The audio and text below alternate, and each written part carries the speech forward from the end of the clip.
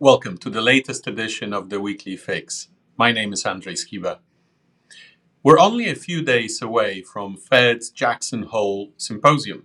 Policymakers will be discussing a range of issues summed up by the title of the event, Structural Shifts in Global Economy. We don't expect Chair Powell to signal any particular policy changes at the meeting, as there are plenty of key data releases before the September meeting, and Fed has clearly stated data dependency ahead. Still, there are a couple of key areas we'd pay attention to at the event. First, we'd be curious to hear any references to where Fed sees neutral rate, otherwise known as R star, at this point. Market participants pointing out resilient labor market and broader economy conditions suggest R star is significantly higher in post-COVID era. This stands in contrast with Fed's dot plot projection, which stayed around 2.5% for some time. The outcome of this debate would have profound implications with regards to how far Fed needs to tighten policy before economy can decelerate and inflation can be properly contained. The other area of interest revolves around relative importance of incoming signals. In the press conference after the last FOMC decision, Chair Powell stressed that incoming inflation data matters more compared to incoming growth data, i.e., that Fed will tolerate robust activity data as long as inflation moderates. Still, Fed minutes indicated that the committee members expressed a variety of views, including the need for a weaker labor market as a condition of any future policy tilt.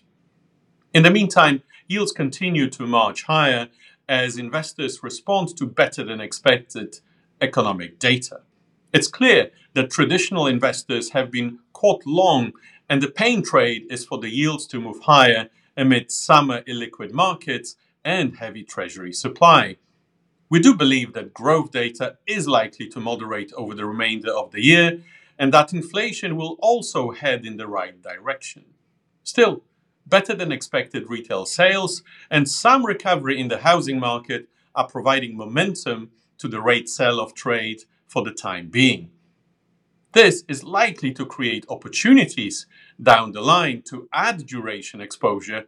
However, timing is everything, and we're in no rush to pull the trigger at this very moment. While tactical views suggest restraint, recent events in no way change our view that fixed income looks increasingly attractive on a medium-term basis. Thank you for your attention. This podcast is provided by RBC Global Asset Management, RBC GAM, for informational purposes and may not be reproduced, distributed, or published without the written consent of RBC GAM. This podcast does not constitute an offer or solicitation to buy or to sell any security product or service in any jurisdiction, nor is it intended to provide investment, financial, legal, accounting, tax, or other advice, and such information should not be relied or acted upon for providing such advice. Past performance is not indicative of future results. This product is not available for distribution to investors in jurisdictions where such distribution would be prohibited. Investment and economic outlook information has been compiled by RBC GAM from various sources. Information obtained from third parties is believed to be reliable, but no representation or warranty expressed or implied is made by RBC GAM or its affiliates or any persons as to its accuracy, completeness, or correctness. RBC GAM and its affiliates assume no responsibility for any errors or omissions.